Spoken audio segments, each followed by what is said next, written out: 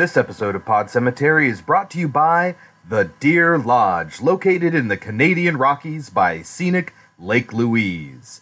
Deer Lodge, there's no reason to lock the doors because there's nobody here you'd want to keep out. Under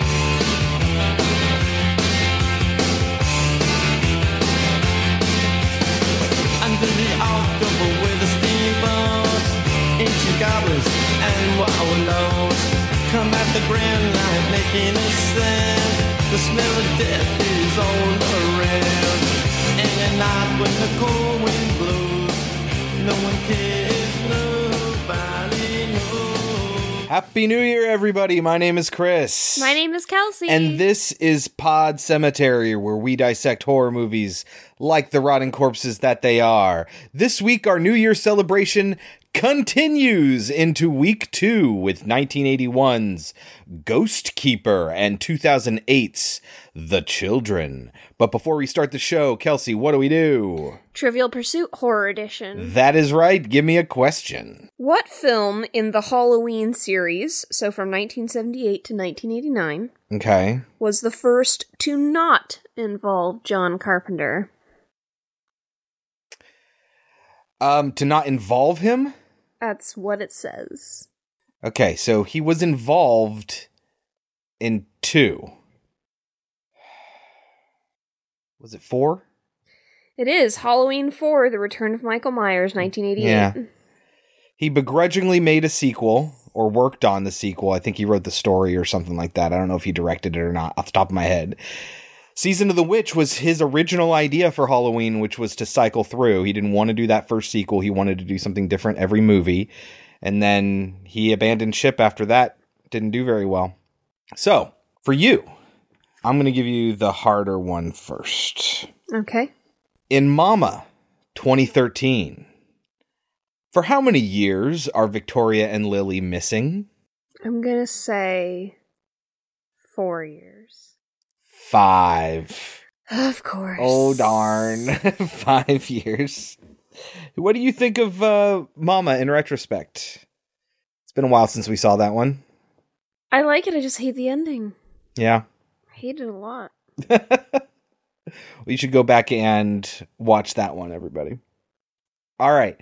Moving on to our first movie, Ghost Keeper from 1981, directed and written by Jim Makichuk, and an additional writing credit for Doug McLeod, starring Reva Spire, Murray Ord, Sherry McFadden, and Georgie Collins as the titular Ghost Keeper.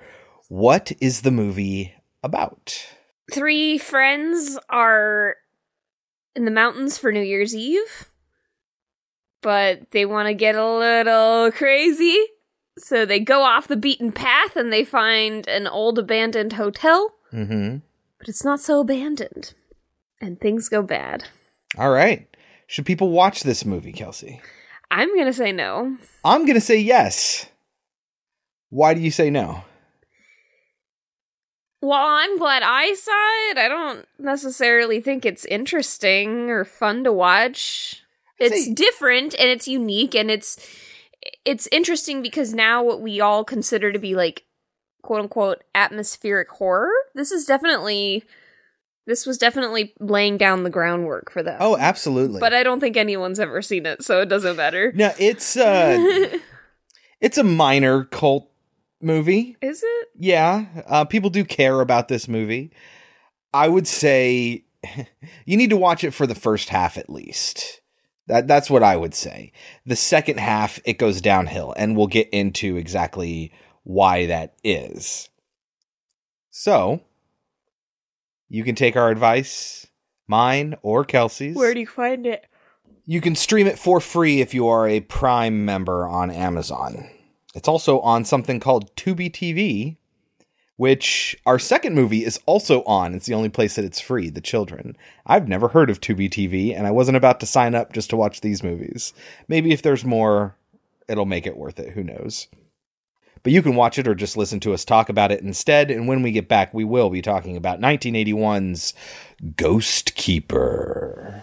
I don't think they made a trailer for this movie. All right, first off, we should probably say it's called Ghost Keeper. It's not about ghosts. There are no ghosts. It's about a Wendigo. Yes. For people that don't know what the Wendigo is, it comes from Native American lore, which basically says if you become a cannibal, if you cannibalize another human, if you eat the flesh of another human, it makes you crazy and hungry for more flesh. And you become like a wild animal with these ancient powers, but you're like evil, you know, and you want to eat more people. That's what the Wendigo is. Depending on who you talk to, changes how you pronounce it, I guess. Did you look up what other movie we watched that had the Wendigo? No. But there's a Wendigo in Until Dawn, which for you horror movie fans out there, if you own a PlayStation 4 and you haven't played Until Dawn, what are you doing? You are sleeping on it. That has Wendigo in it as well. Yes. And it's like the central plot point. It all revolves around these Wendigo. There's an episode from Supernatural about a Wendigo. There is, yes. And I'm pretty sure we watched one about a Wendigo, but it's not coming to mind. Okay. So, what actually happens, Kelsey? Get us going on the plot here. Well, we start with a quote that tells us about Wendigo and how they live on human flesh. So it's like right from the get-go, you're like, well, then why is it called Ghost Keeper? Yeah. No idea. Yep. Anyway, the movie quality is really bad. Yeah, it's so all right, I guess maybe we can get into the background of the story. It was made extremely cheaply in Canada. Yes. It was what they call a tax shelter movie where investors will put money into this project to protect them from having to pay taxes on that money. And about halfway through filming the movie, the money just started running out. And nobody on the money end were really motivated to make a good movie. The only people who were motivated to make a good movie were the actual artists. Those were the only ones. It stars the gentleman in the movie, Murray Ord, Marty.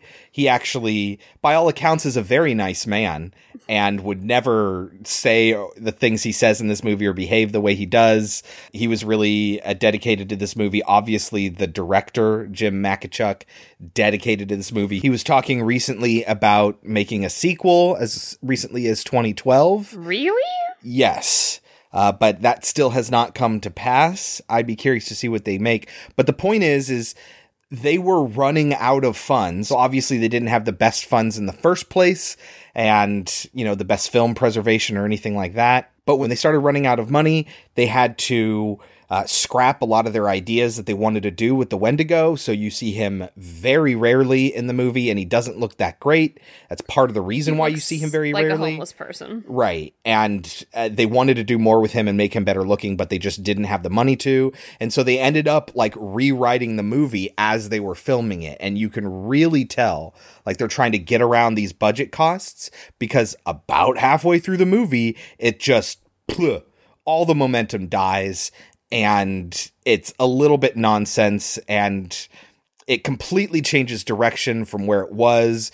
The first half is just so I think spectacularly well done. Like you say, with that sort of slow build atmospheric horror, I think it does that very, very well. But yes, it does kind of fall apart. And when you're watching this film, there's a lot of film grain and pop and stuff like that. It feels like you're watching it on an old projector. Yes. It even sounds like it. I was going to say that Murray Ord ended up becoming the president of Canada's version of SAG, actually. Huh. Yeah. You know, they're up in the mountains, and this guy and this girl, who we find out later are just boyfriend and girlfriend, although I thought they were married. Yeah. For the most of the movie. They go into this little tiny general store. And, you know, the guy is just kind of a dick. He's like making fun of this dude who works in the general store who's done nothing to them. Yeah. And the general store guy is just kind of putting up with it. Like Marty's just obnoxious. Yeah, he really is. Some authentic country rustic. When's the Whitland start? Can I help you folks? And this other girl shows up, who I guess is also their friend, though that's not really ever made very clear Chrissy, either. yeah. Yeah, they're all friends. They're all here together. They're staying in some cabin nearby with other people. A lodge. As she says, it's so boring back at the lodge. My date is boring. Everything's boring. So she's all about, like, since we're up here, let's go exploring. Let's go on an adventure kind of thing. And the guy inside the general store is, you better stick to the roads. The mountains can be dangerous. And the other guy goes, look, Gramps, we can handle getting lost. And he says there are worse things in the mountains than getting lost. Look, Gramps, we're not going to get lost. There are worse things out there than getting lost. So, like, I don't know if he's supposed to know about the Wendigo, or could be talking about wild animals or anything else, but it is very ominous. So they're on their little snowmobiles, which I never knew were so low to the ground. Yeah. No idea. Never been on one. And they see a sign that says, private property, stay out. And of course, the blonde girl who very obviously wants to sleep with the main guy. Yeah. Chrissy and Marty there. Jenny is Marty's girlfriend. So Marty is like, don't worry about it. And the blonde girl says, since when did you play by the rules? Since when are you afraid? And she's like, I'm not afraid. I just don't want to be stuck out here. Because also a storm is starting. Yeah. Like this whole idea of let's get lost in the snowstorm. Like, well, do you want to freeze to death? Because that's what's going to happen. Yeah. But anyway, they go up to this hotel. And they find all this clean powder that hasn't been touched. So they figure the place must be abandoned. So the blonde girl decides, oh yeah, let's have fun. And she starts doing like donuts in her snowmobile. Well, she fucks it up and ends up destroying the snowmobile. So now they have no way of getting all three of them down the mountain.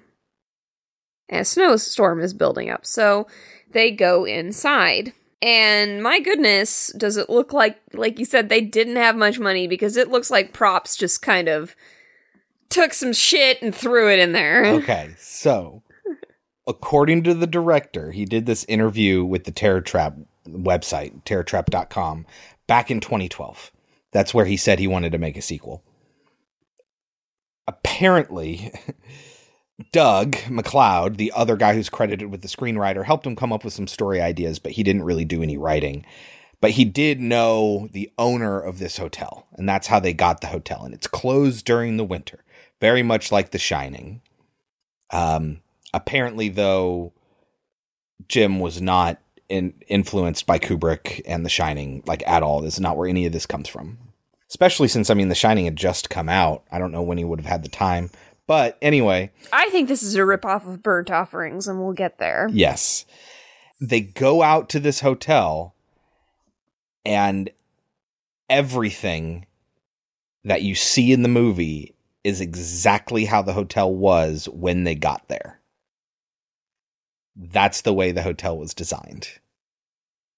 So you're just saying this commentary on real people, real hotel owners. Well, hotel owner, 80s. Your design is awful, and it, like I said, it looks like somebody went in there and just threw some shit around. Yeah, it's called the Deer Lodge, and it's next to a more famous hotel called the Chateau Lake Louise, and this one's kind of hidden in the back, according to Jim. So they go inside, and just right in front of the main chick, Chrissy and Marty are totally flirting. Yeah. Like, they don't give a shit that she's there. Which really pissed me off, really bothered me, but oh well. Like, she doesn't seem to do anything about it, so okay. Alright, that's just who the character is, I guess. Yeah. And Marty is looking at the book, like, for people to sign in, and he notices that no one has checked in 5 years. And the main girl goes, well, then why is it warm in here? Yeah. Someone has the heat on. Yeah. Even though no one's been in here for 5 years. Furnace just doesn't turn itself on, I think Marty says. So they all go wandering around the hotel. And they find all these different rooms. And it's really creepy, and I think there's some really great music that goes along with this. The composer is Paul Zaza, who also did the music for Prom Night the same year, and apparently some of the music in Prom Night is the same as this. He made it for this and then reused it in Prom Night. Interesting. Yeah. But while they're exploring, Jenny, the main girl, finds a room that has a window open and a hanger on the door, so the door won't close. It just keeps getting pushed closed, but it can't because the hanger is there. And this is a creepy shot. There's like an eye staring at her, and she like knows she's being watched, but she can't figure out where She just feels uncomfortable, and yeah. And then somebody whispers her name, Jenny. Now, how the woman knew her name, not really explained. This all goes back to the whole Wendigo thing, where in this version of the story, so the Wendigo apparently comes from Cree Indians, but I don't know, I can't verify that. Like I said, you get these kind of like powers when you become a Wendigo, but at the sacrifice of your humanity. And it's a little bit similar to the Skinwalkers. I would love to watch a movie about Skinwalkers, because that is a really cool Indian legend. It's basically Indian black magic, and you again sacrifice your humanity to get powers in exchange, and it involves killing people, which is this great offense. Like you can't, and it breaks you as a human being. And Wendigo is even further than that. You eat somebody and you lose like all of your humanity, but there's this mystical power associated with it. And in this version of the story, there's also a ghost keeper who takes care of the Wendigo. And I assume, it's not explicitly stated, but I assume they also receive some sort of ghost keeping powers. In this case, being able to identify susceptible people. Jenny, in particular. Okay. See, that's kind of cool. Like, I like this. I really like this. So they all end up sitting by the fire, and Jenny is like, I wonder if anyone misses us at the lodge. And the blonde says they're all probably too drunk to even notice that we're not there. And besides, it's the first quiet New Year's I've had in ages. Yeah. And this is when Jenny decides to tell them, I think someone else is in here. How much time passed before you were like, I think someone might be in this house with us? Yeah, somebody spoke words to me. Jesus. And the blonde is like, you mean like a vampire? Which I think is weird and random. It's a little random, yeah. And then she's like, hey, it's New Year's. Let's tell our deepest, darkest secrets. And then she proceeds to tell this bizarre story about how when she was 16, she wanted to be a hooker.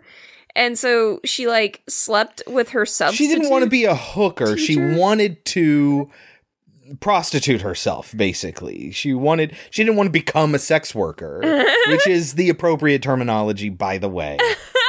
They have in the... I every once in a while, I'll dive into this, and I think I'm going to do it more for the show now. The parental guide that's on IMDb, and under sex and nudity, a female character tells a story about prostituting herself to her substitute teacher when she was 16. Fairly graphic. For $40, and she had sex with him twice. Wasn't it 60? No, she initially asked for 60 and all he had she was initially asked for 100. Oh, okay. To sleep with him once. Uh-huh. And then he said, I only have $40, and then they had sex twice. This is out of nowhere, other than to state that she's loose. Well, Chrissy is a little bit sexually liberated. And that's dangerous around Marty, who is not very respectful of his girlfriend Jenny, and is all like, I thought we were going to do our own thing and live our own lives. I didn't really understand that conversation. So yeah, later he has a conversation with Jenny, because Jenny basically says, or she does ask, do you want to sleep with her? And he says, like you said, I thought we had an understanding. I thought you knew that's what this was. Mm-hmm. I pay all the bills, you spend all my money, and I get to go have sex with whoever I want. Yeah.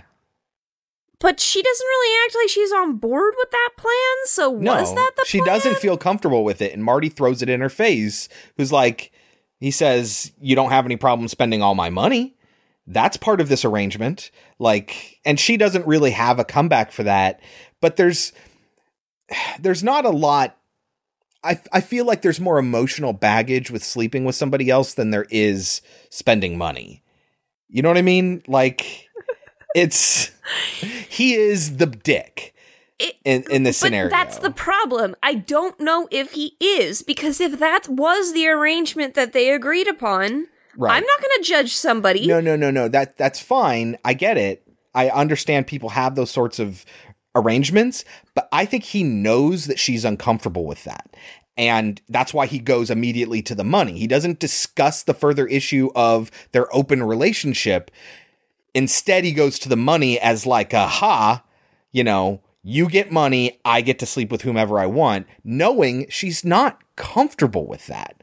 But she wants to stay with him, and it is her choice, but he knows she's uncomfortable and he doesn't care. And that's what makes him a dick, whether they have an arrangement or not. But before we ever get to that conversation, I forget why. I think he goes into the kitchen or something. He gets attacked by the old lady who's staying inside the lodge. Who never gets a name. Georgie Collins is the name of the actress. She's the ghost keeper. And they're all like, oh, we're not going to hurt you. We're stuck here. We needed to come inside so we didn't freeze. And she says, you're not allowed here. It's closed. And I think that's when Chrissy says, well, then what are you doing here? And the old lady says, I ask the questions, girly. And this is what I wrote. Wait a minute. Is this Canada? Because that's when I started to notice that Jenny does a lot of the oh sound. Really? I didn't even notice that at all. She did. Yeah, it started to get real obvious during this conversation. Yeah. You can't stay here. You gotta go now. We can't go anywhere until tomorrow. She has not like a super obvious Canadian accent, but like if you're listening, she definitely has one. And I love Georgie Collins, the ghost keeper. I absolutely love her in this. She's fine. No, she's fantastic. She is great. And all these scenes we see of her like smoking and the way she exhales, she doesn't blow out. She breathes out. Mm-hmm. That's got to hurt your vocal cords. But it looks cool. It looks really cool. They do a really good job of like lighting her in interesting ways. She looks really grungy, and she has something going on behind her eyes the entire movie. And that's what I really enjoy about that. Even when they have seemingly innocuous conversations and they're trying to be cordial to each other, she's still like interesting. She looks like a crazy person throughout the entire film. Yes. Even when she's having totally normal conversations. And I love that. I love it. I think she did a great job. I'm going to talk a lot about this conversation. There are a lot of little kind of neat things that are said here. Marty is asking her a billion questions, and she says, city folks are always asking questions. Went to the city once, couldn't breathe. Mountains is made for living. So, like, you can't breathe in a city. You gotta go to the open area. But what's funny about that is she really living? Would you consider what she's doing to be living? I wouldn't, but apparently she does. She talks about how her boy's around here somewhere. Yes, she has a son that is around here somewhere. No one's ever alone in the mountains here. And that is because of the Wendigo, but we're not supposed to know that yet. And he says, you don't like answering questions. And she says, you don't like not asking questions. Yeah, uh-huh. And they're just kind of pointing out each other's flaws here. Like, you're kind of a bastard, Marty, and you're used to being in charge, and that's not what's happening here. You are not in charge of this situation. So she puts them up in rooms, because as her story goes, she's the caretaker of this hotel, right? And she's finding rooms for them. I also do want to say, though, when she says, my boy's around here somewhere, Chrissy says, looks like we might have a good New Year's Eve party after all. Uh-huh. There's a random dude here? I want to jump on that shit, is what she just said, basically. Yep. And this is really the extent of the New Year's in this. New Year's is the reason they're there, and that's it. It's another incidental holiday. So it's nighttime. The plumbing in the rooms is awful. Yeah, she says there's some hot water, not a lot. Also, they ask her, why did the hotel close? And she says, no business. And then when they're getting into their rooms, Chrissy says, wait, can't I lock my room? And she goes, no one here you want to keep out. It's not that she can't lock her room. It's that none of the rooms are locked. And they could just go in them. So Chrissy decides she wants to take a bath. And she has to use the communal bathroom because, again, the plumbing's shit in this place. And she goes to take a bath. And this is when Marty and Jenny have their conversation about their relationship. There is one other thing I want to add to that conversation. Yeah. She says, you never tell me when you sleep with others. Yeah. You keep it a secret. So, like, again, like, I don't understand. You want to know? Well, it feels but like he's doing it right in front of you, and now that bothers you. Because he's not talking to her about it. And it feels like this someone, her boyfriend, who she's supposed to be close with, if they have an open relationship or not, and him going out on the side, it's like they don't have a relationship at all. She just spends his money and they have sex every once in a while. Like, that's what the relationship is, and she wants it to be closer than that. Yeah, and this is when he says, you're crazy. And she freaks out and says, don't ever call me that. And he says, you know what? I figured it out about you. You're scared of flipping out like your old lady. You're crazy. Don't you call me that. Don't you ever call me that. You know what it is about you? I figured it out the other day. You're scared of flipping out. Just like your old lady.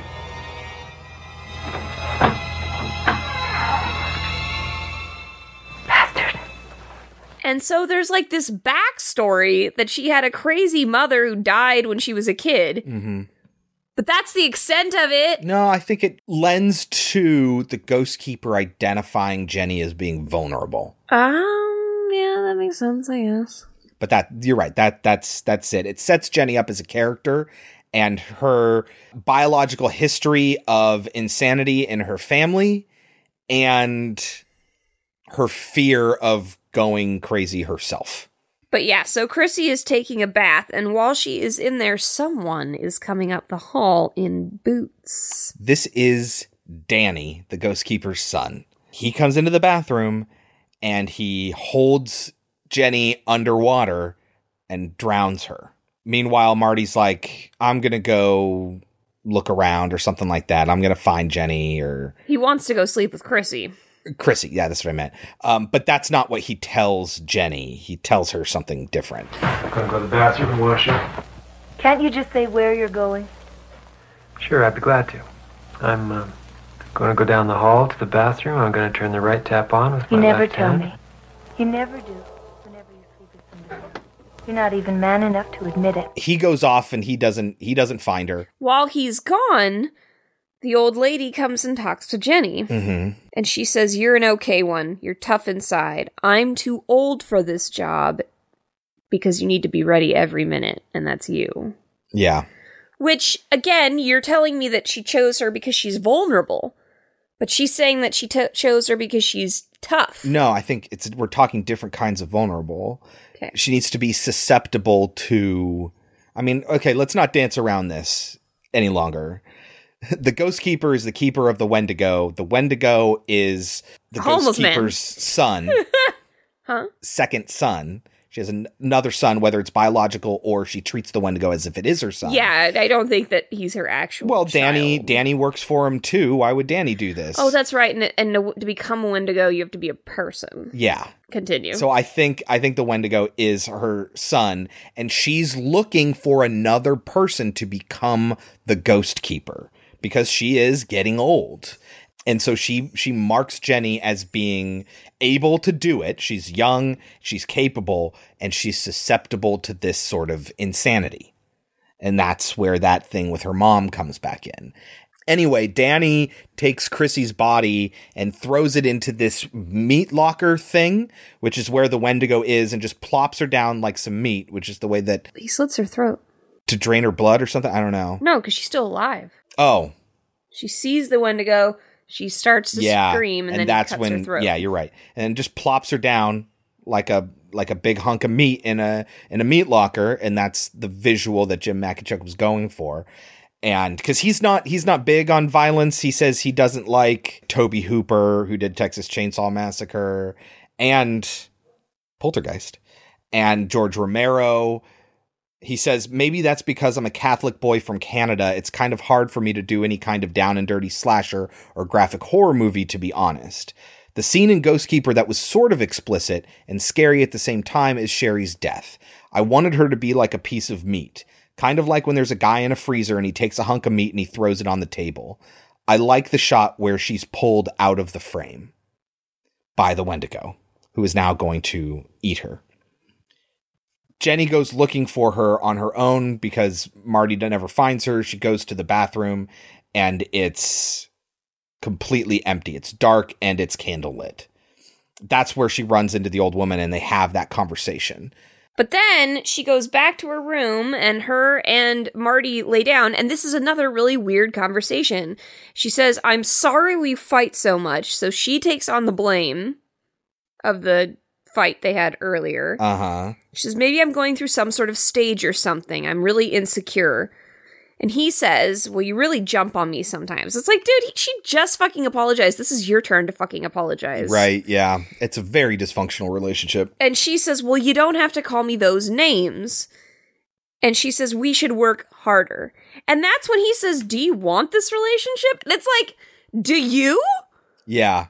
Because it certainly sounds like you don't. Here she is trying to fix it, and you're just like, well, do you even want this relationship? I don't think he really cares. I don't think he does either. No. I think that she's making it be too much work for him. So Chrissy never shows up the entire night, obviously, and it's the next morning, and Marty goes outside to check on the snowmobiles, and one is missing, and the other one won't start.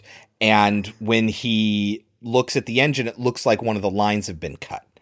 One of the fuel lines. And at the same time, the mother is speaking to her son, and she says, you must be cold. I'll make you some good hot soup. You done good. He needed us. No, I'm not mad at you for killing the girl. Which, again, makes no sense. If this is what they've been doing for however long it's been, why would he be worried that she'd be mad at him if he already knows she wants him to take care of him? I think it's a little bit of this sort of madness where he never says a word in like the entire movie. I think he's like subservient and a little like dim. That's probably why she needs to make sure she comforts and encourages him. And Jenny kind of overhears part of this conversation. Marty is really upset and he goes to find some tools and he accuses the old woman of sabotage. Where's Chrissy? Where's the other snowmobile? And she's like, she must have left. There are no tracks. She didn't leave. Yeah. Mm-hmm. She's like, I don't know. Didn't watch it. I have no idea what's happened. Why are you bothering me? And then he says to his girlfriend, you stay here and babysit. Why? Yeah. I guess you don't give a shit if she kills her. I know. I'm going to go look for some tools. And he goes off there. And the Ghost Keeper lady, Georgie, she makes Jenny some tea. And she says, your boyfriend sure gets riled up. And Jenny says, it's just his way. So it's like, this is just who my boyfriend is. And we do find out later there is a little bit of a backstory for him. He grew up with a father who was just always mellow. Nothing ever got him upset. And he says, I kind of wish something had. And so that's kind of why he's got this bravado, is because he's kind of making up for the lack that he saw in his father. Yeah. So Jenny, wandering around the hotel, starts to feel weird. And she realizes that, oh my God, I've been drugged. And she falls unconscious. She wakes up and she's in the basement. And this is where she finds a book on the Wendigo, and she reads up on it, how an old woman takes care of the Wendigo, and the power is passed on to her from somebody else. To somebody else. Well, she got it from somebody else and passed on to somebody else. Yeah, that's how that goes. The flesh-eating giant could be kept by certain people, mostly females, who had an ancient power handed from one to another. It's also where she finds the freezer with the Wendigo inside. And the mutilated bodies. Yes. But this is where Danny shows up with a chainsaw and starts chasing her around. she's running away. She gets into the attic. She escapes out the window. Dumbest way to kill somebody. She escapes out the window. No, she hits the son with a door, which flings him out the window, which causes him to die. Literally, she hits him with a door, and he falls to his death. I don't remember that that's the way it happened, but okay. Anyway, he does fall out the window kind of ridiculously, and he lands on like a wrought iron fence, with the little points, and it impales him. And he is dead now. She runs outside to find Marty, like, Marty, what the fuck is going on? And Marty himself is kind of going nuts too. Yeah, and I kind of love that they don't bother to explain that. No, he's an asshole, and his assholishness, his preoccupation with not being like his father, and the general atmosphere of this lodge. Being isolated, is making him kind of go crazy.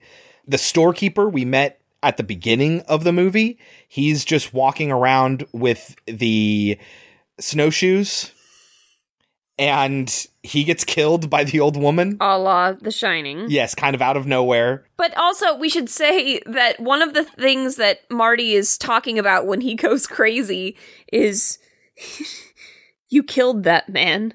That was wrong. I need to go get help. Like, yeah.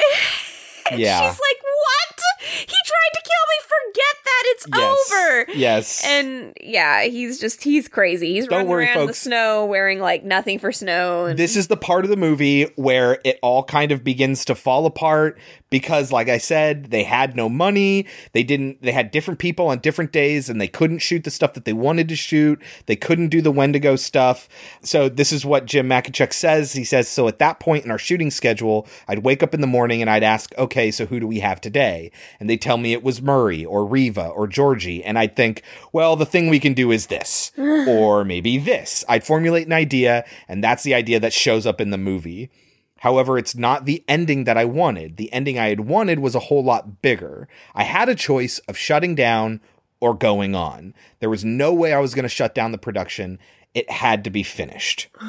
He says that there was a big chase across the rooftops, like when she goes out of the window on top of the roof or whatever. There was going to be this whole big old long chase scene, and Jenny was eventually going to escape. That was going to be how the movie was going to end after this big action scene or whatever. And they couldn't do it because they just didn't have the money. They couldn't get the Wendigo to look properly. And so now this is what we have, this kind of madness, which has its own charm, I gotta say. Except that it feels like a retelling of The Shining and it feels offerings. So random, and it very much is. So she goes back inside.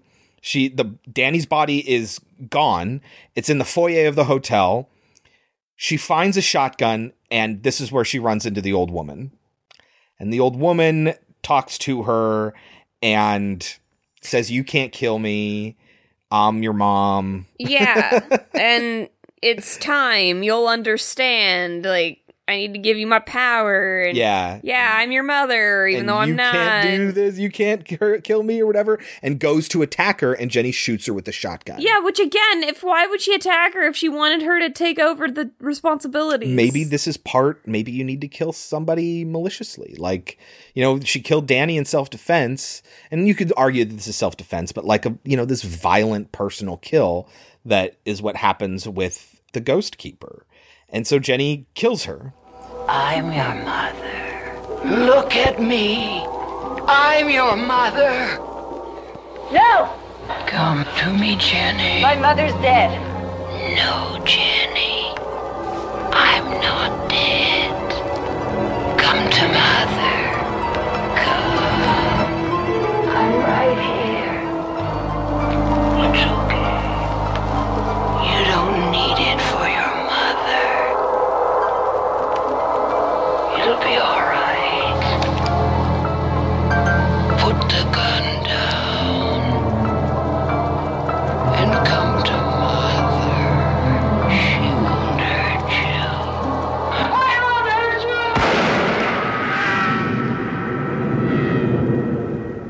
you! And she's obviously shaken up. Everyone's gone crazy at this point, so it's no surprise that Jenny's kind of out of sorts. And she just kind of wanders around. She finds the Wendigo in the freezer, and she says, "Don't worry, I'll look after you now." It's all right. Jenny will look after you now. It's all right. Jenny will look after you now. She goes outside. She finds Marty dead. He's froze to death. He's frozen to death, a la Shining. You should have listened to Jenny. You should have been nicer to Jenny. I have to go now, but don't worry. I'll be back for you. It'll be like it always was. And it's like the idea that this is a continuous cycle that goes on and on. She goes back inside. She sits in a chair and just kind of sits and stares. And then we hear this voice in her head. It's the ghost keeper talking to her in her head. And a lot of this are the lines that she overheard the ghost keeper saying to who we presume is Danny, but we didn't see. And it's not every line. It's just the lines that could be reinterpreted as talking to Jenny, plus a few extra ones. And I think that's kind of a cool, creepy little thing. It's over, isn't it? You done good. You'll be fine. I'll look after you know I will. You'll see, Jenny. It'll be like it always was. You'll see. That's it. That's the end of the movie. That's how it ends. Do you have anything for lightning round? I don't think so. I think I covered pretty much everything I wanted to get. It felt a little bit like Jenny going crazy at the end was a little bit dragged out. She kind of wanders around the hotel for a while. After she's decided to watch After the Wendigo and everyone's dead, I'm like, what's left? Why are we still watching this movie? And it's just her kind of wandering around, and then she sits down, and then we get the voiceover, and then it ends. I feel like, I mean, I guess it's still going for that atmospheric thing. But yeah, that's kind of all I have to say about the movie. I'm sorry, Bear. I think it has a lot of charm. No, it's fine. I'm happy that you liked it. I love when I find movies that we've never heard of that you liked. What do you think it has on Rotten Tomatoes? 70. Try 23. Oh, shit. Audience score. Oh. 23%, which is calculated differently than the actual critical score. There is no critical score on this movie. No Metacritic, no Cinema Score. It is a very underwatched movie. I think, especially for what it is, I think it's way underrated, even though this is an audience score. I liked it a lot better than I guess most people do. What would you give it? I'd probably give it a 55. I thought a 70. I would probably give it a 75 or higher, high 70s maybe. But it does kind of unravel towards the end. I think there's some great stuff we get out of that, which adds to the atmospheric horror, which, like you say, it very much is in the beginning. So there's obviously a core vision that goes throughout the movie. But at the end, that's all they had is the vision, and the story and structure just all fall to pieces. And so it loses points for that. But I think there's a lot of potential here. And I don't think it went anywhere. Is the problem. And that's why I wouldn't rate it higher. But I still think that given the right resources, Jim Makachuk could probably make a really good movie. But he obviously did not have those resources. It was made for, a couple $1,000. And then that money all dried up. So right off the bat, our first movie of the year, that's a pretty big difference between you and I at 15 points, and a pretty big critical difference of 39.5 points. Very. Yeah, so this will probably end up on one of our top 10 lists at the end of the year.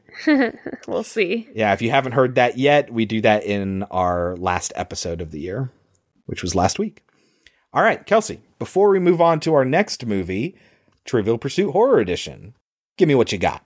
What root does Minnie Castevet claim causes the odor of the pendant she gives Rosemary in 1968's Rosemary's Baby? Does he know what it's called? I would. I know. They say it a lot. It's a plot point. It is a very big plot point. About how that's not what it's used for at all. And I don't think it's a route that really exists. It isn't. Yeah, we looked that up. I can't think of the name. Tanis Root. Tanis Root. Yep, Tanis Root. It's totally made up for this movie. Thank you. I like that. That's a good question. In the climactic pool scene, the titular entity of It Follows 2014 uses what form to attack Jay? Her dad, but that is correct. You wouldn't know that unless, like, you... That's the point. Picked the fucking movie That's apart. the point. Well, I mean, you do see the picture of the dad for later. about 2 seconds. You see it twice in the movie, once before and once after, and so you can put those two things together. That, along with the fact that the guy that passes it on to her says, I think it disguises itself as people you know just to hurt you, and because it can, and we know she has some sort of weird relationship with her dad. Is he gone? Is he dead? We don't know. I think they say he's dead, but I don't remember. So, but it's obviously designed to hurt her, especially in that climactic moment. It just makes a lot of sense for it to be her dad. And so I think you have to be paying attention, but I don't think you have to tear it apart.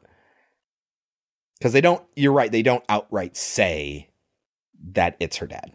But I think it's a good question, though, and I'm proud of you for getting it correct. All right, Kelsey, moving on to 2008's The Children. Another movie with lots of potential. Written by Paul Andrew Williams and Tom Shankland, directed by Tom Shankland, starring Eva Berthisel, Stephen Campbell Moore, and Jeremy Sheffield. What is The Children about? 2 families go up to the snow for New Year's. Ha!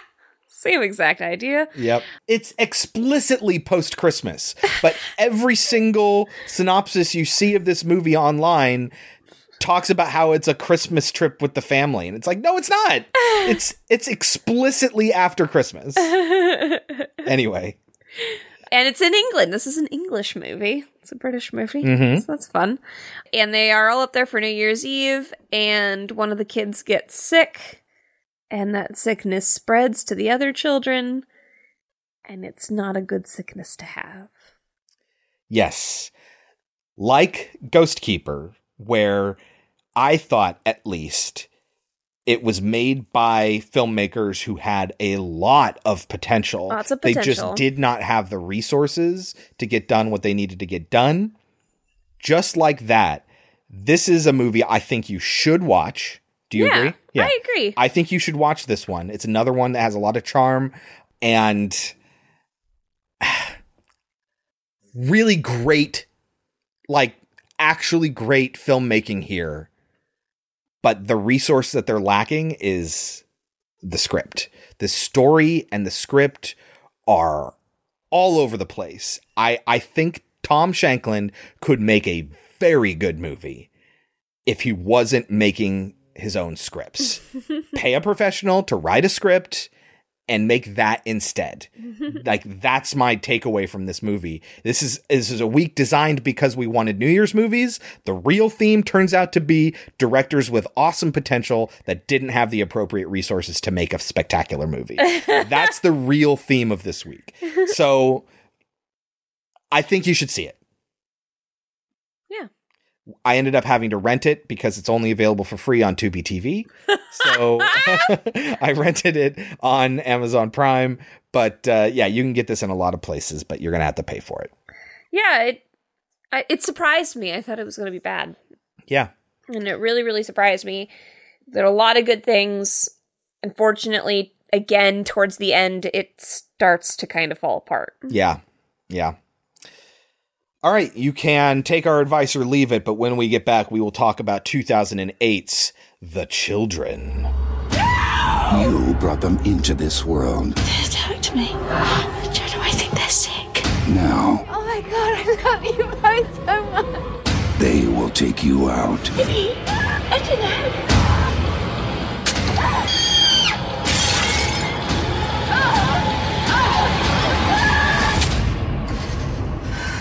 The Children.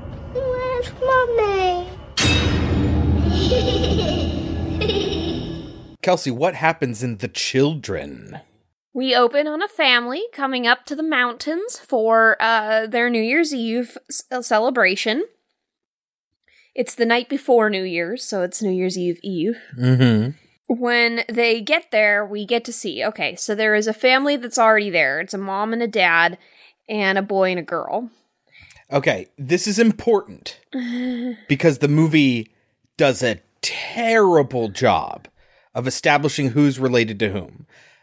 You kind of see people coming out of the car and you can kind of get the picture there, but there's people running to the car and then back away from the car and then everyone's hugging everybody. It's really, really difficult aside from the adults to tell like who is part of what family. And even with the adults, it's hard to tell in what way they're related because sometimes it seems like the two guys are related. Sometimes it seems like the two girls are related. So that's what it is. I think it's the ladies, yes, right? They're it sisters. Is. It is. But then there's one point where the uncle is like, well, if you don't consider him your dad, then I'm definitely not your uncle. And I'm like, wait, so are you related to him? And that's why you're her uncle? Like, it was very, very confusing. It does stuff like that throughout the movie. So let's just break down who is who right now. Okay. The main star of this movie, it turns out, is Ava Birthistle playing Elaine. She's the blonde. She is married to Jonah, played by Stephen Campbell Moore. He's the nerdy looking one. They have 2 children together. Polly William Howes, who is autistic, and Miranda Eva Sayer, who is the blonde girl. Elaine has an older daughter from somebody else named Casey, played by Hannah Toynton. Wait, hold on a second. Uh-huh. They never told us that kid was autistic. Well, I'll get into that because they write him like he is. They do, but at the same time, we also know that he gets sick right off the bat. Yeah, but they write him like he's autistic. Do you know that? Like, does it say that he's autistic? Because they never once say that. I'm not saying it's good. Okay. Or effective. I think it's absolutely pointless, actually. And I'll get to that. Then the other family, the family who lives there, is Chloe, played by Rachel Shelley. She is Elaine's sister. Her husband is Robbie, played by Jeremy Sheffield. They have 2 kids, Leah and Nikki, played by Rafaela Brooks and Jake Hathaway. This is the entire cast. Yes. This is everyone you will see, although you do hear another character over the phone, and you hear some people on the radio, and that kind of stuff. But these are the only characters that you actually see throughout the entire movie. Until the very end. True. True. So it really seemed to me, and I wrote down, are they? Like, my first note is, Jesus, did they write an autistic kid? Let's see where this goes, I guess. And where does it go? It goes to where he can behave irrationally, and he's really withdrawn, and nobody bats an eye. They expect it. Kind of. There are times, though, when they're like, why aren't you playing? Go out and play. And the kids even say he's acting weird. Yeah. So, I mean, and they do nothing with it, but the way he's just... So, they have Miranda, his sister, the blonde, who's just constantly staring and evil.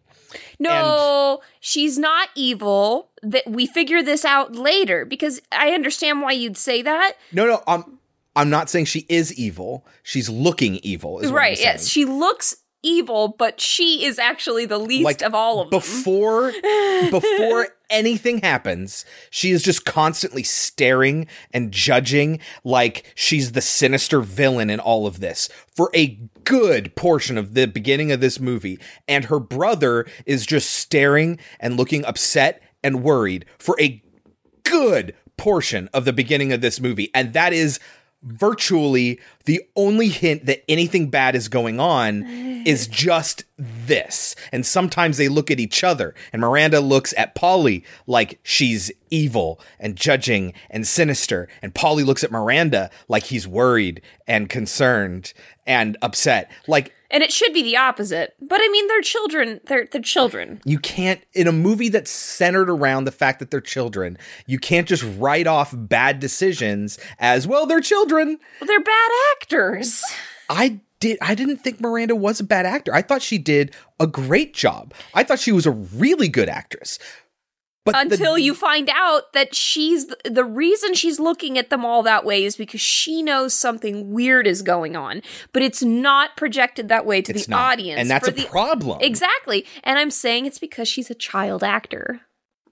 I think they could have gotten something else out of her. I think they told her to look that way, and that's what she did because she was told to behave that way. Now, it's just an assumption on my part, but the way she behaves and acts throughout this movie shows me that she has talent and awareness.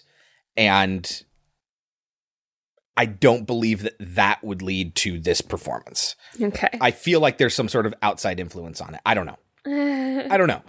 But so this is the relationship of everyone, and it's our key players. And Robbie and Chloe, the people who own the house, are rich. They're elitist. They're the ones that are like, have you tried the vegan diet? Like, like they're those types. They're the people that you show up and you're just like, oh, they're going to tell me how to be a perfect person. Right, exactly. Well, we've decided to homeschool our children. And it's like. And meanwhile, our main couple are like, really? You're gonna you are absolutely unqualified to homeschool your children. But I mean, if that's what you want to do. They're the idiot, hippie, rich people that you know people like this. I think you can classify them as yuppies. Not like 80s yuppies. Right. No, not coke snorting, all about money. Privileged in a way that they refuse to recognize. The reason they can behave and make the decisions that they do is because they have the money to do so. And yet they judge everyone else for not doing what they're doing and not behaving the way they do. So right outside, Polly throws up. And as soon as they get there. Right. The mom writes it off as, oh, well, he was behaving kind of funny. In the car, I thought he was getting car sick. He must have. He threw up. Later on, Chloe's like, oh my God, you brought your sick child here? And Elaine's like, they're kids. Fucking deal with it. Mom, you have 2 kids. What are you talking about? You're worried about them getting sick. It happens sometimes. Also, I told you I thought he was car sick, not contagious sick. Yeah. And it happened not until we got here. Like, so what did you want me to do? Oh, he threw up. Turn around. We're all going home. I'm so sorry. Maybe she's ill. I thought Paulie was a bit car sick last night, but maybe he's picked up a bug. Wait. You bring them here when they're sick. You know how susceptible Leah is. Just kids, Chloe. I mean, things go around. It's just the way it is. Yeah, Chloe is insufferable. She's insufferable. She's awful. And Robbie is an awful pervert. That's the other thing that happens throughout this movie. And it goes nowhere. It goes fucking nowhere. Miranda looks sinister. Polly looks confused and mute, and Robbie is a pervert uncle who wants to have sex with his niece. But because she's not... She is his niece. Yes, not by blood, but that doesn't matter. Right, not by blood. I know, it doesn't matter. I'm just saying, like you said, it's confusing because there are times when it seems like he's supposed to be related to her stepfather, and if he was her father, then it would make more sense. Right. But it doesn't matter. He just hits on her the whole time, and she's totally aware of it. She plays into it. She kind of uses it for her advantage, but she also doesn't want him to do anything to her. Yes. So, okay. Don't get me wrong. I don't hate this movie. It may sound like it. It's very frustrating, kind of like The Ghost Keeper was to me, that there's a lot of potential here. And so I feel like I need to point out the flaws that I noticed, because these are the things that this director should avoid in the future. Really, it's the director's fault, but it's also the writer's fault, because... Hey, guess what? They're the same person. Oh, that's right. Again, hire a professional to write your scripts because you're a good director. This movie looks great. I love the pacing. I love the long, drawn out and some shots are absolutely gorgeous. And it's just what he's filming. The moment to moment actions are just not effective to me. I really think, the script needed to be edited quite a bit, needed to be cleaned up a lot. Somebody needed to go in there and be like, you need to make these relationships far more clear. And if you're going to make choices like having a pervert uncle, you need to have that be there for a reason, because this isn't real life. If this was real life, you can have weirdos in real life, and that goes nowhere because that's life.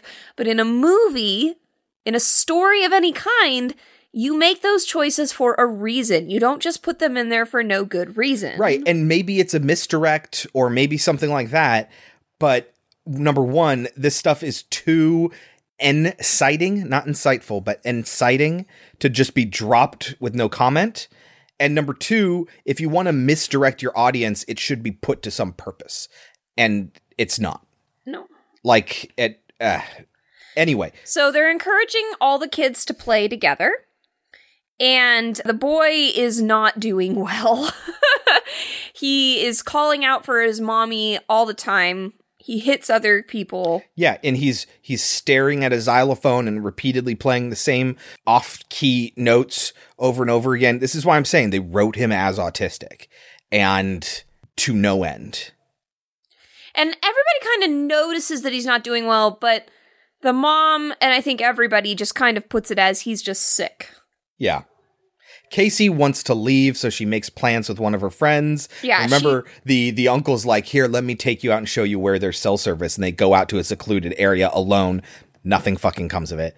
And she contacts her friend and is like, hey, come pick me up tomorrow at 2. I'll meet you on the road, and we'll get out of here, and we'll go to the party that my mom said she didn't want me going to. And throughout all of this, they're looking for this cat named Jinxie. Jinxie, yep. And that goes absolutely nowhere. Except for one thing that we never see it used for. Okay. But this is a constant. Jinxie, Jinxie. At one point, one character is trying to lock down the house against invaders, and they forget the fact that the cat door is open. Oh! But we never see it used that way. It's just all of a sudden the invaders appear inside the house. And there's no, we don't see them crawling through the cat door or nothing. We don't? Not that I remember. I just remember seeing them at the bottom of the stairs. Yeah. And that's, but all of a sudden we see they showed us the cat door, they did, leading us to believe that that's why they talk about this. Okay. But they do waste a lot of time talking about this cat and how people are going to try find it and all of this. Here's another bizarre plot point that goes nowhere. So Casey's stepfather, the father of the little girl and the little boy, is all into Chinese medicine and like learning Chinese, and he's trying awkward trying to sell your rich family member something, on it. But again, why is that in here? I think it's designed to alienate Jonah and make him feel like he's being disrespected, which causes him to lose his mind, especially when his wife's daughter is being disrespectful to him. That makes sense when you break it down that way. So yeah, he tries to sell them on it, and his wife totally interrupts him, and that is brought up later. He's like, hey, why did you stop me from talking about China? Yeah, And she just kind of has this look on her face like, oh, Jesus Christ. He keeps calling it TCM, traditional Chinese medicine, and it's like, yeah.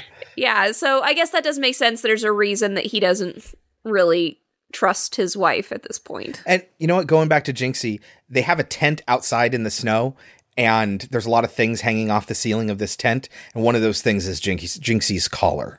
But again, at what point did this happen? And who did it? Was anybody super malicious or violent at this point? I think maybe there was a plot point where the kid killed the cat first. I think Leah might have killed the cat. They never showed us. Yeah. They never said it. No. They just showed us a bloody cat collar hanging up in the tent. So it's probably one of the kids. But it's been so long at this point since we've heard anything about the cat, we just figure they found the collar but not the cat. That's what I figured at first. So they're all playing out in the snow, and the little boy... Now, here's the thing. No one sees him do it. It could easily be a fucking accident. Yeah. We, the audience, know that he did it on purpose because he's sick and going crazy. But, so what he ends up doing is he pushes a sled at like his dad. No, it goes down the hill and it hits Chloe, who's come out with all the tea, and it spills all over his dad. And he runs up there and he starts spanking the kid. Yeah, and Robbie's like, we don't hit children here. We don't hit kids here, Jonah. I don't know. It just played out this really weird, awkward, like it was going to be The Hit. What was that TV show? The Smack? It's a whole TV show, like a 2-night event or whatever on ABC revolving around this family get together, and one of the adults smacks one of the children. And it was the whole fucking show about the turmoil that this caused. Oh, Jesus. I know. Everyone kind of collectively rolled their eyes at this thing. It was Spock, I think, is the one who did it. And I think it was actually an adaptation of a British show, but I'm not certain about that. Here's the thing. No one saw it happen. It could have very easily just been an accident. Totally. Like I said, we know it's not. But what we're shown is that Jonah is getting very, very angry that he keeps getting dismissed and that he keeps getting, I mean, I would say cock blocked, but I guess China blocked. and he gets aggressive when this happens. I guess that's a good point. Yeah, because he's an aggressive dude. He really is. For somebody who has, like, he's married up. Like, Elaine doesn't have a perfect life or anything, but if we're just talking about looks, like, and what appears to be intelligence, he speaks Chinese, though, or Mandarin. That's kind of cool. And he's teaching Miranda Mandarin, which is also kind of cool. And she's totally into it, and she absolutely loves him. Yes. And I think that they do a good job with their relationship. Yes. So it goes kind of nuts when at dinner, Miranda fucking loses it. Well, here's the thing. Before they're going to have dinner, it's basically like a nap time thing. Yeah. And Miranda, the blonde girl, is telling her aunt. Now, this was where I got super confused. I had been under the understanding that the other chick, the blonde mother, was in fact Miranda's mother, and that ends up being true. But then there's this part where her aunt takes her aside and is telling her, like, you'll be a good little girl and you'll watch over the little ones, right? Right. Now, see, I think the objective of this was to make it obvious that Chloe is she inserts herself in everything and thinks she has the right answer for everything and will take it so far as to be the parent to another child when that's not her place. But what it really does, the effect it has, is it just confuses the audience as to who the parent actually is, because nobody says it outright. And the only clue you got was Miranda came out of the car, if you remember that. Yes. And again, I guess Jonah is teaching her Mandarin, but nobody says Miranda is Elaine's daughter. Yeah, I mean, she should specifically be calling the dark-haired lady Aunt Chloe. You should be saying that so that the audience knows who they are. Yep. For next time, Tom Shanklin. She says they're acting funny. I don't like them. I don't want to be around them. But like we said, Aunt Chloe is like, be a good little girl and stay with these kids.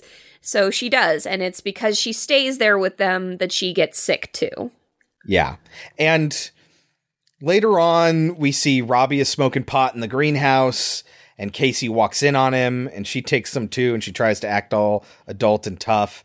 I think the idea here is that she's never actually smoked marijuana. But she pretends like she did. Yeah, that's my point. And she sits down, and he's like talking to her, and he's being very like, you're just testing boundaries, so am I. Yeah. And that's when she goes to pull her skirt down, like, Jesus, my fucking uncle. And he sees that she has a tattoo. So he asks to see it. So she has to pull up her shirt, and she shows a fetus on her stomach. And she says, and this is another problem, I have no idea if this is real or not. I think it is. She says, I'm the abortion that got away. So, like, her mom tried to have an abortion. Or wanted to. Wanted to, maybe. But that's the other thing, like, how did you find that out? Did your mother tell you? Right. There's no conversation about that. We just have to assume that Casey acts out the way she does because Elaine was so young when she had her and wasn't an effective mother to her. Yes. Like, these are all assumptions that you have to make because the movie doesn't go very far to tell you that. As a matter of fact, Casey and Elaine seem to have the biggest bond of any parent-child in this movie. Exactly. So we don't get an indication that they have a bad relationship. Except for at the beginning. Where she says... that's just a teenager wanting to go out with her friends on New Year's. That's not surprising at all. And the parent being like, listen, we're doing a family thing. Just suck it up and do the family thing. That doesn't mean they have a bad relationship. That's not an indicator that they have a bad relationship. That's a typical parent-child relationship at the teenage stage. This gets mentioned at the dinner table when Chloe sees it. Chloe walks in on the two of them, and she's like very suspicious. Robbie, what the fuck are you doing? Well, she doesn't say that, but she assumes that's the other frustrating thing.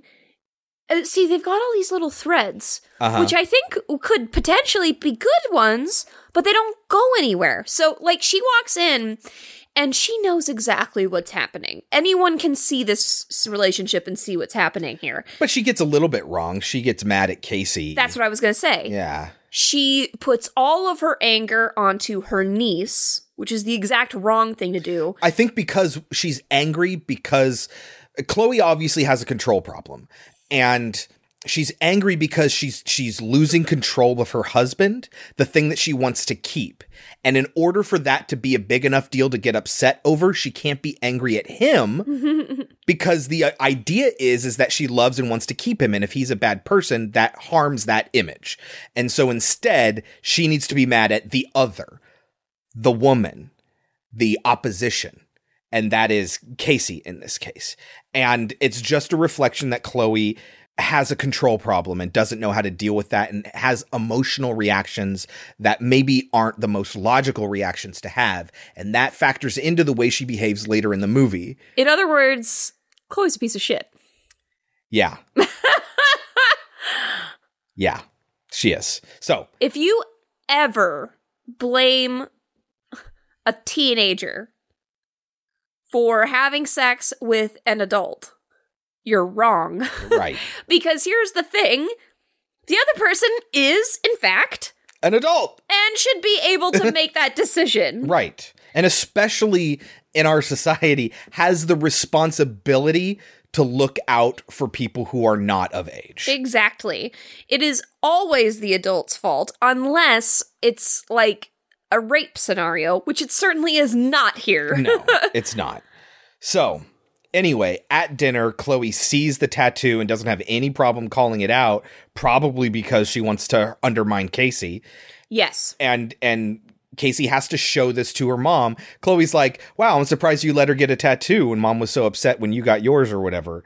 Or when mom wouldn't let you get one or something like that. I don't know. And this is where it's brought up again that she was the abortion that got away and everyone's upset. Meanwhile, yes, Miranda is saying, I feel sick. Yeah. That's not good. That's not a good sign. And she and all the kids start to go a little crazy at this dinner.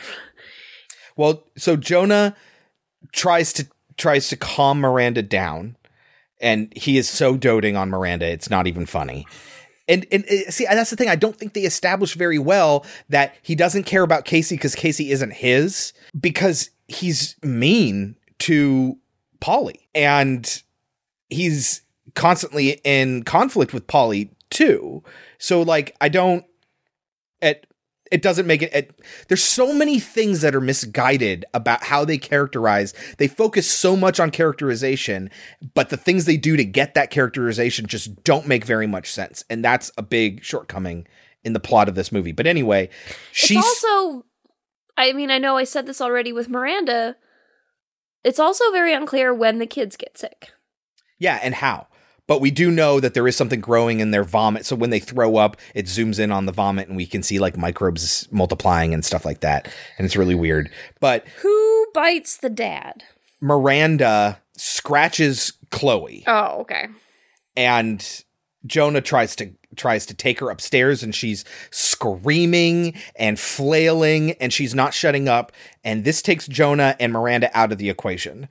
Nothing really happens with this except eventually Miranda does calm down, but she's having this weird, unexplained, violent outburst. After she vomits is when she calms yes. down. Yeah, totally. But Miranda and Jonah are out of the equation. So Robbie is like, this shit's out of control. We're getting the kids out of here.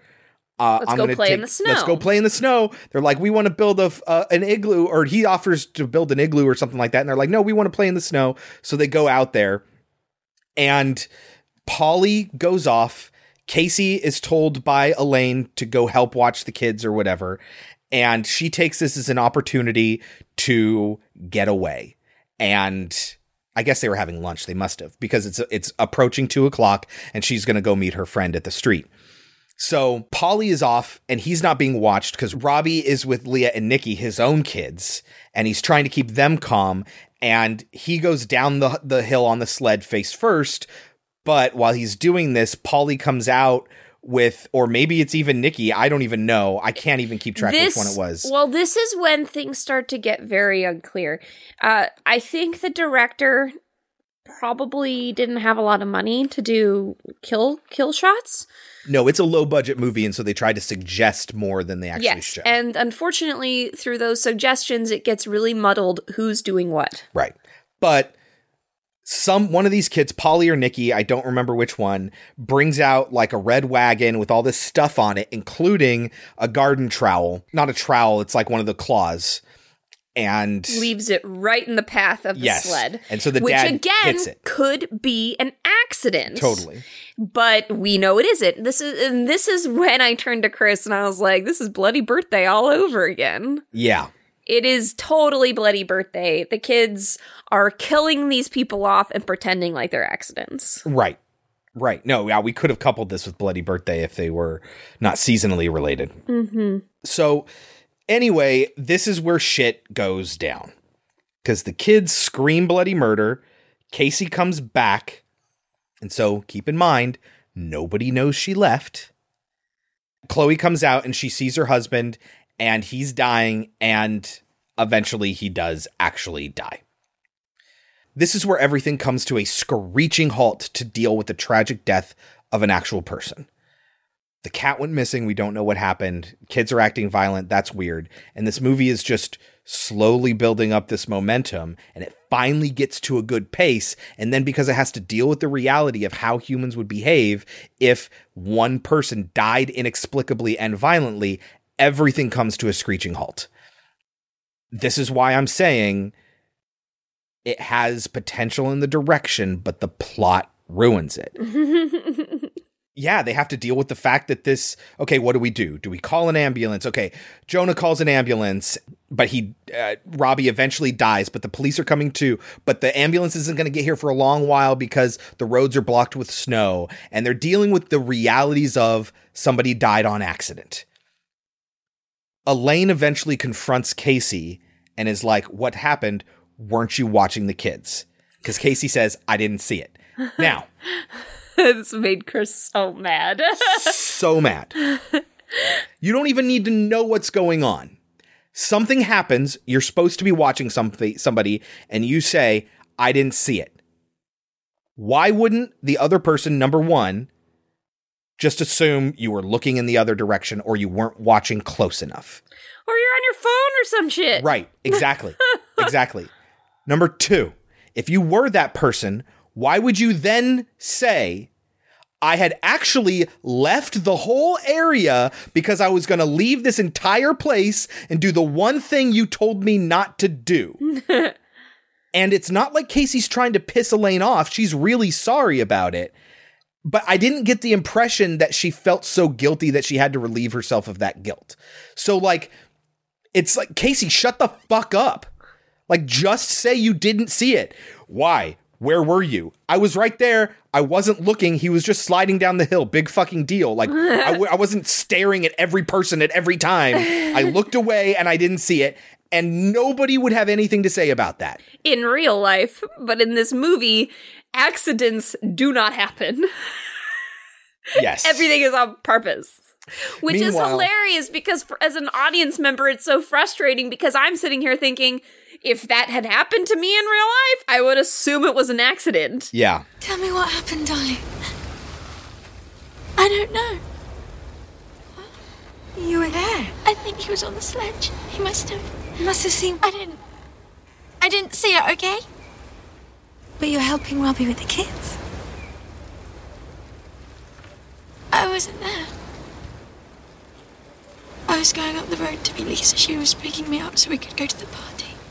The reason that they're out there is because they're looking for Chloe's kids. Chloe is freaking out, obviously, because her husband's dying and she needs her babies. And Elaine's like, do not worry about it. You stay right here. We'll go look for your kids. Jonah takes Polly to the kitchen and Polly slashes him with a knife. And so now he's bleeding and now Jonah's run off. And it's just this is where it just goes, because everything previously stopped. Now everything explodes and it goes absolutely insane. And Chloe goes fucking crazy. And this is where Elaine and Casey have their little conversation. Elaine finds Polly on like a jungle gym thing. And this was very confusing. Yes. He kept being, I'm scared, mommy, I'm scared. And so his mom is climbing up to get him and he keeps backing away. They show him push back on the steps several times, but every external shot where we see it from a little bit further away, he's in the same place. It just doesn't make any sense continuity-wise. And the mom's trying to climb up in her heels on icy metal bars.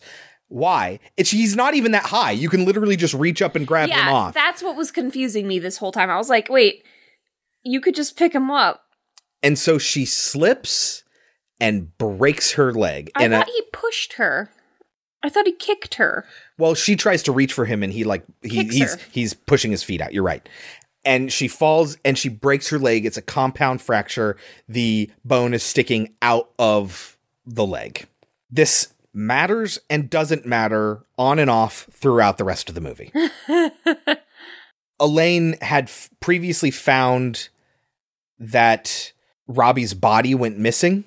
The blood tracks, it's like somebody put him on the sled and dragged him over to the tent. And so she's like, and that's when she heard like Polly screaming or whatever. And so she went to go investigate her own kid. Chloe finds this as well. And goes into the tent. And finds her husband. And she's freaking out and peels back the blanket on him. And because Leah had been playing with this little mommy dolly this entire time, we know she's obsessed with it. She's obsessed with this baby doll that when you squeeze it, it says mommy. And she would put it up under her shirt and then take it out. Yes. Because that's how she understands how babies come out. Yes. So we find Robbie. The thing comes off. His stomach has been cut open with his guts exposed and the baby shoved in there. No sooner is this revealed than Robbie wakes up for some fucking reason. Yeah. And grabs onto Chloe, and then the tent gets attacked by that same claw that killed Robbie, keeps slashing through the tent, and Chloe's freaking out. She doesn't know what's going on, but then Robbie, the fact that he's alive just ends, he's dead anyway, so that was totally pointless. And then Casey basically saves her. And Chloe blames Casey, saying Casey attacked her. Yes. And it doesn't explain why Robbie is in the tent, why his gut's been cut open, why a baby's been shoved in there. We know the explanation for this, but Chloe refuses to see it because she is going insane. And that I will accept that. I will accept that this mother could not accept the fact that her daughter did this. I will believe you, movie. Yes. So Elaine is trying to get away from Polly, meanwhile, and they're in the greenhouse, and Casey shows up, and she's trying to protect her. Polly is going to attack Casey. Yes, and so instead, Elaine grabs onto his hood and pulls him back away to prevent him from killing Casey, and he falls backwards onto this exposed glass, killing him. Dies. Jonah shows up, and he's freaking out because his child died. And his wife is got a broken leg. Yeah. And so Chloe, when Casey comes in, oh my God. So everyone goes back inside because all this shit's going on and it's so crazy. When Casey comes back in, for no fucking reason, again, she opens her big mouth for no reason. Yeah, this was absurd. Why would you say this? She had to kill Polly. She had no choice. And everyone's like, we hadn't even considered this was anything but an accident until you said that. And everyone it still is an accident. And she didn't mean to kill her son. And nobody accepts that for fact. Nobody asks what was happening. Nobody asks why. They just Jonah and Chloe both turn on Elaine. Well, Jonah is just upset, and we already know that he reacts. Yeah. He reacts all crazy to things. It's Chloe who turns to him and says, "Can't you see it's Casey? You need to take control." Yeah. Also, she says to Elaine, "You're a monster." Mother had to get him off. She had no choice. You're monsters. How could you? You never were much of a mother, Lainey, but not even Mum would. God, you killed your baby. Chloe is just awful. She's awful. She's insufferable when she hasn't gone off the deep end, and she's even worse when she does. Yep. As understandable as it is, it's even worse. Yeah. It's God. Jonah and Chloe leave to go and find the kids. Meanwhile, Miranda is still upstairs, but at this point, I think Casey and her mom have basically either forgotten that she's there or simply don't realize that she's also sick. Yeah. One of the two. And so, Casey starts barricading up the house because clearly some shit is going down. Yeah. Meanwhile, Jonah and Chloe are out in the woods looking for her kids who are still missing at this point.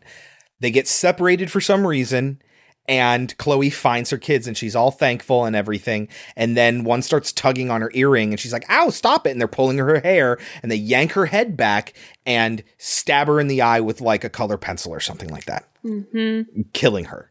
And they do, we find out later, yank out her hoop earring. Yes. Yeah, and like all these kills and all these shots, the angles are all over the place, and that's simply to hide the fact that they didn't have the money to make these shots look real. And the problem with that is that it gets, like I said, really muddled as to what is even happening. Right. I don't have a problem with that in concept. And I think this is why I'm saying, because what's happening is so unclear, if you're having a hard time keeping track of the plot as we go along, it's not us. It's the movie. And because that's the context in which they're trying to hide the fact that they can't show the violence because they can't afford it because it's low budget, it means what would otherwise be effective suggestion just makes the thing more muddled. Mm-hmm.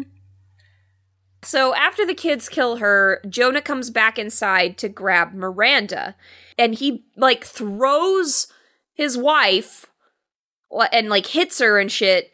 And he says, "You deserve it." Okay, so what happened before this is he comes inside, and Casey had found Miranda, and Miranda was apparently, beating the Trixie. Jinxie.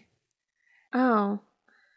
And they get in this confrontation where they're fighting now, and Jonah shows up, and Miranda's like, "Casey attacked me." Yes, because it looks like she's killing her sister, which is not what's happening. No. But that's what it looks like. And so Jonah shoves her, and she hits her head.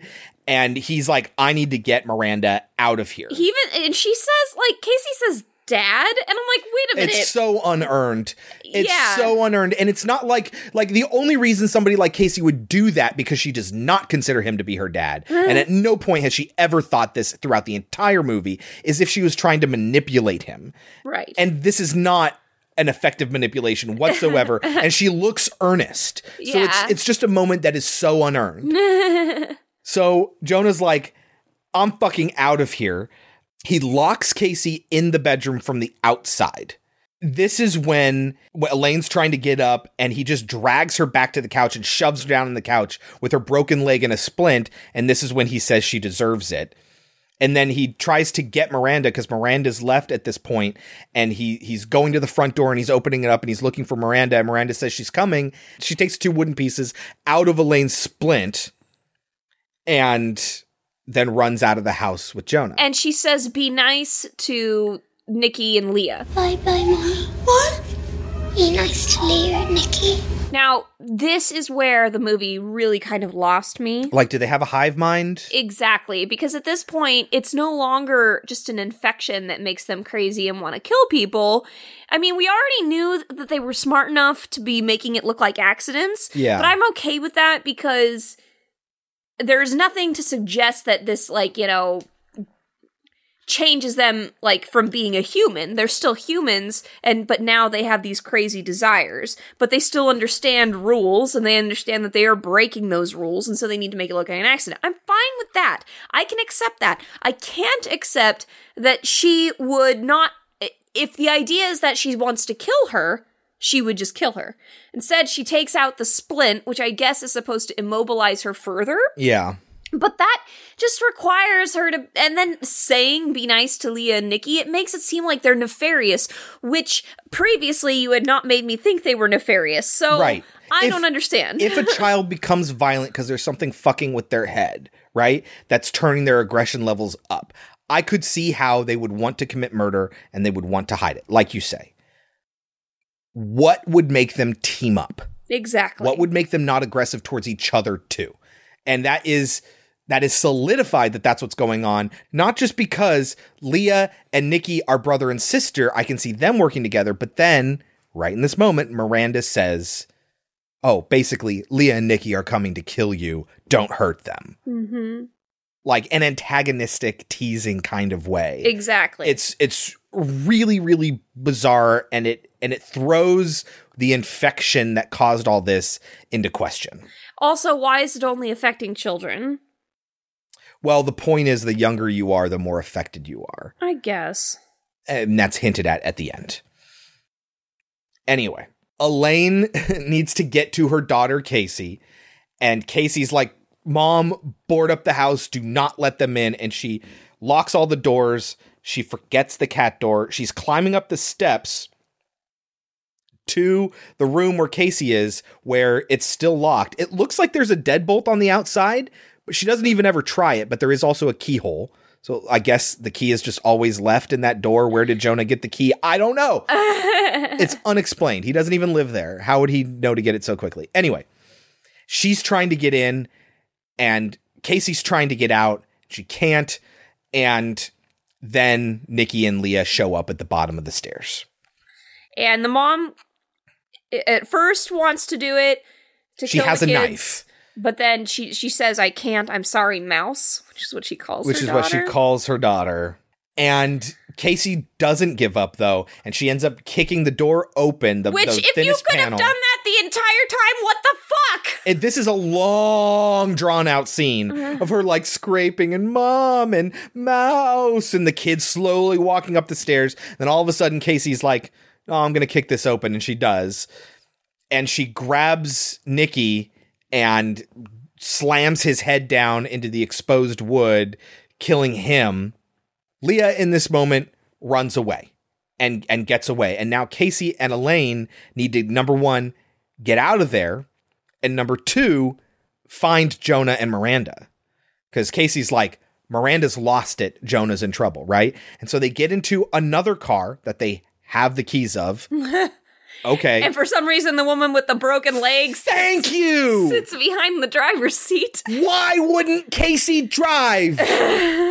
Why would Elaine be driving? It doesn't make any sense except to set up the moment that's coming later. So they drive upon Jonah's car, and it's crashed, and they don't know what's happened to it. And Elaine is really worried, and she goes to get out, and Casey says, no, don't worry, I'll do it. Of course, you're the one with two fucking working legs, and it might be your dead husband and child. It's just my stepdad and sister. Like, it's probably easier for me, right? So she gets out, and she finds Jonah dead outside the car. And Miranda is gone. They were in a car accident, and I did notice that when Miranda and the father got in the car, I noticed that specifically they showed Miranda putting on her seatbelt and the dad not doing it. Yeah. So the implication here is that she did something That's neat. to get them to hit a tree. He gets ejected from the car. He's dead. Yes. But Miranda is nowhere to be found. And as Casey's looking around, Elaine sees Miranda running with some sort of weapon towards Casey, and Elaine makes a split decision and drives into Miranda, slamming her into the back of Jonah's car and killing her. Problem. Miranda's dead, but now all the other kids nearby come pouring out of the woods. And Casey vomits. Yes. Now, we don't know why. We don't know why Casey vomits, but she does. It could be all this shit that's finally gotten to her. But it could be that she's starting to get infected. And Elaine needs to make a decision. Does she drive away from all this insanity, or does she save her daughter? Her last living daughter. And we see Leah too. She almost doesn't because the doors are locked and Casey's trying to get in, and she does unlock it and let Casey in, and they drive away, leaving all the kids, including Leah, behind. Now the police, the paramedics, they never show up. It's just never a concern. But also, we see Casey staring straight ahead. Looking like she's not feeling too good. Yes. And that's the end of the movie. That's why you don't have kids, guys. Leave them behind. Lightning round. Listen, here's my note. I wasn't looking at my notes when I talked about this, but oh my God, just get there. This is as we're watching it. How many times do we have to see Miranda staring angrily, Polly looking serious and worried, hints that the pervy uncle wants to bang Casey? Isn't this movie only an hour and a half? Like, when are they going to get to the stuff? And that's when they start building and building and building. And you're like, finally, I have some momentum. Somebody's going to die. And then the whole thing comes to a screeching halt. And then it goes from 0 to 60 after that. It's a weird sort of like tonal whiplash. And I know we use that term a lot. I wouldn't call it necessarily tonal, but it's pacing whiplash. Yes. It is, however, believable the way everyone behaves when Robbie dies. I will give it that. But because they're committed to that believability, that's what causes that sort of pacing whiplash. I think this movie was pretty good. I think it's so well shot. The setting makes it absolutely gorgeous. The white snow looks incredible. When Elaine falls and breaks her leg, it's a great moment where she kind of passes out and doesn't know what's going on until Casey pulls her up. And then we see like the blood pooling in the snow. I think this movie is a little amateur. I think this movie is pulling in lots of things from other movies. Sure. I don't think you're wrong. It's a little cliche. I'm talking about how well it's shot. It's shot in such a way that it is very beautiful. I'm not saying it's unique, but it's competent. And that's fine. But I wouldn't actually call it competent, because I think what I was going to say is it's pulling in a lot of things from other movies, but it doesn't understand why those movies did that. It thought, that looked cool. Yeah. I want to do that for my movie. Do you remember what happened when Polly died? No. Because they're in a greenhouse, and because he died on broken glass, there's shattered glass everywhere, and it's all falling, and for some reason, the xylophone is in the greenhouse, and the glass falls on the xylophone, playing a similar tune to what Polly was playing earlier.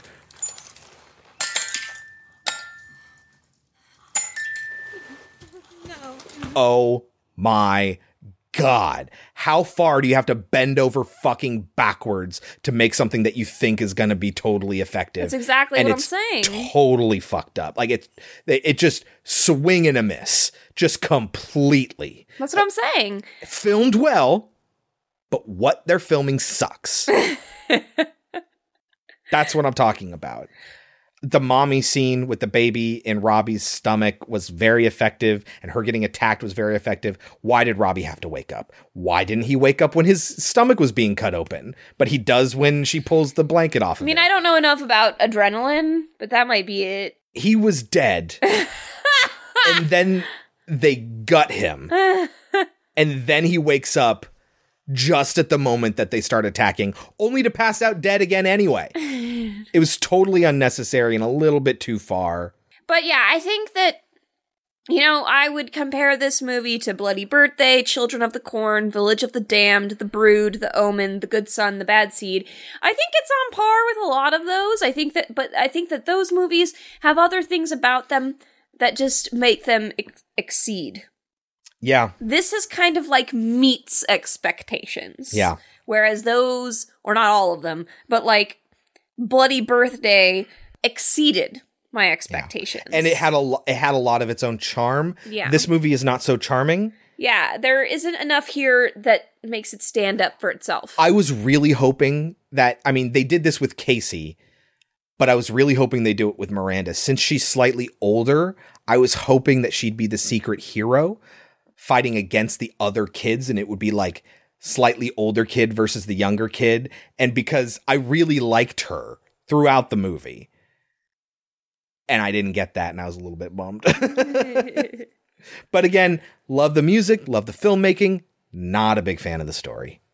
It's just, again, and we can add this to the list of what now at the end of this. I mean, we assume all the kids gone crazy because a ton of them come out of the fucking woods at the end.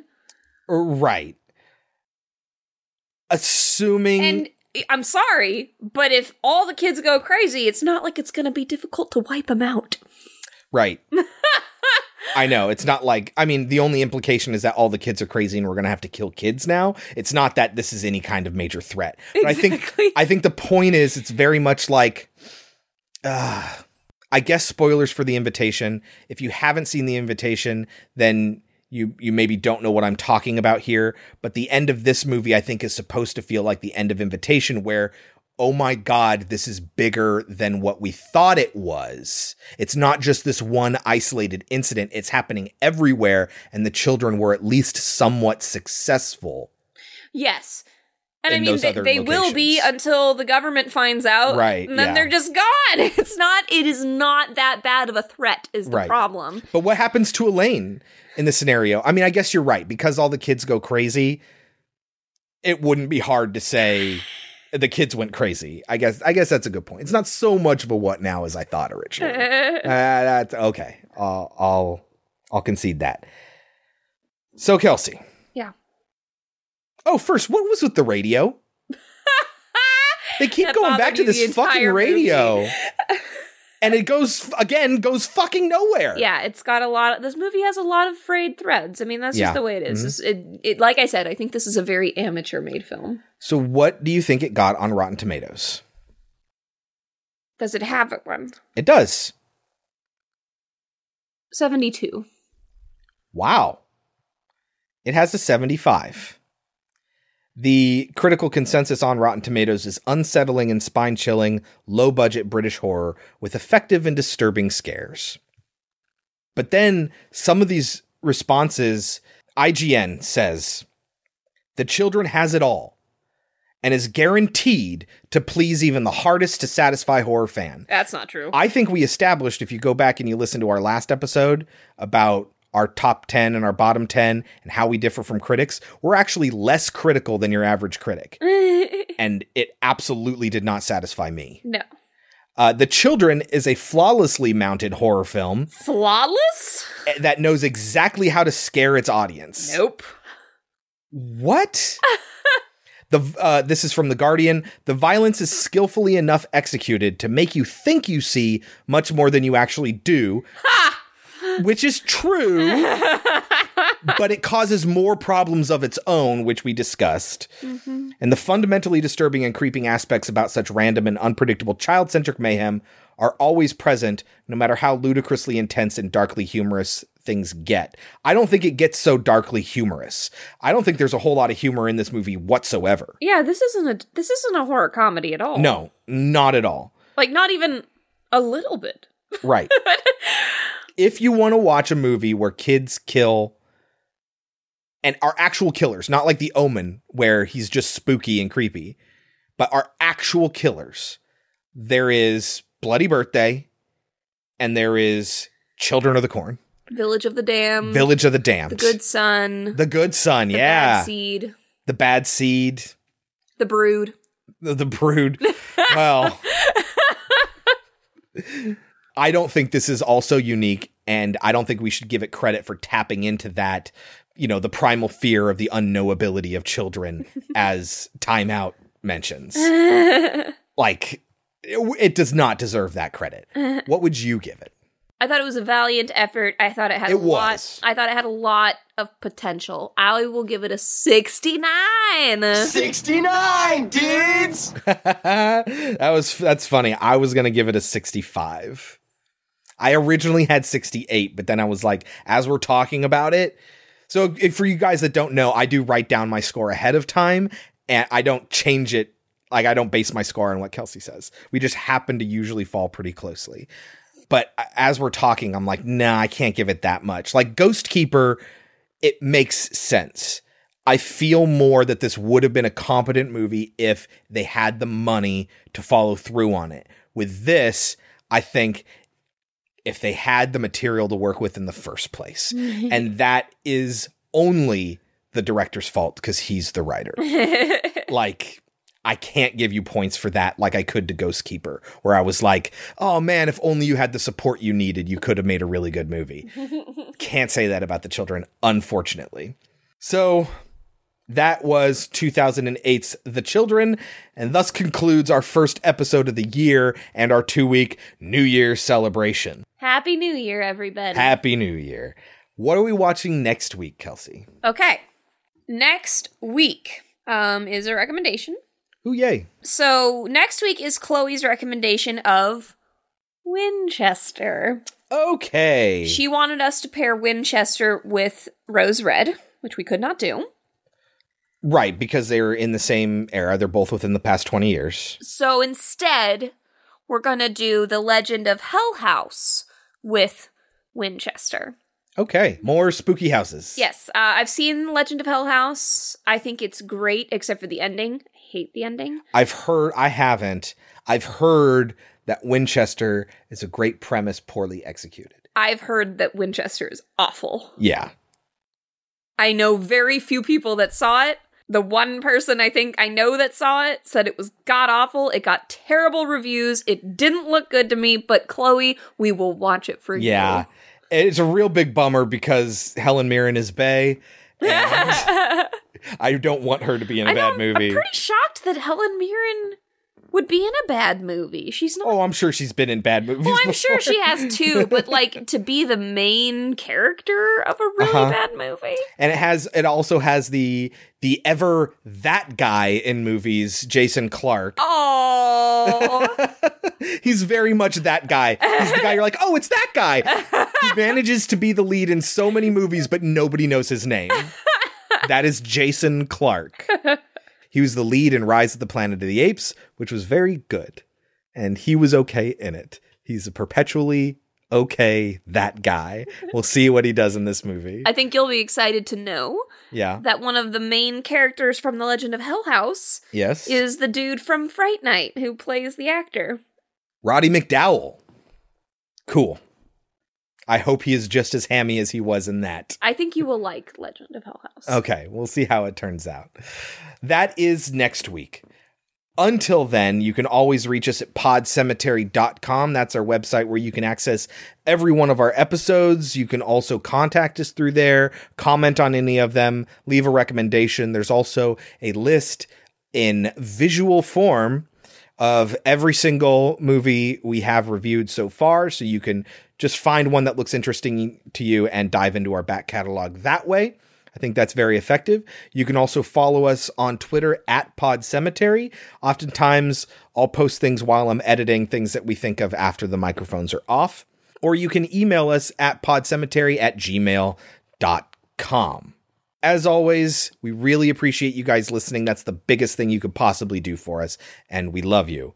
Second biggest thing you can do is share us with your friends, and third biggest thing is write and rate. So write a 5-star review. That really, really helps us out quite a bit. So thank you very much for those of you who have done that. Until next time, I've been Chris. I've been Kelsey. And this has been Pod Cemetery. Any last words? I should learn to never go places with geological engineers. I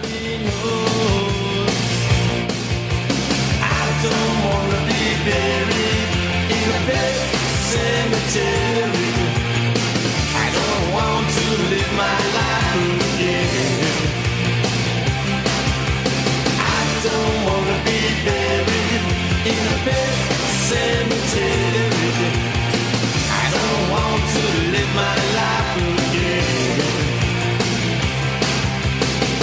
fall addicted to the sacred place. This ain't a dream, I can't escape. Molars and fangs that are picking up bones. Spirits moaning among the tombstones. You can take our advice, mine or Kelsey's. Where do you find it? I don't know. Did we watch it on Amazon? I don't know. All right, Kelsey, before we move on to our next movie, Trivial Pursuit. Trivial Pursuit Horror Edition. Not just because Leah and Robbie...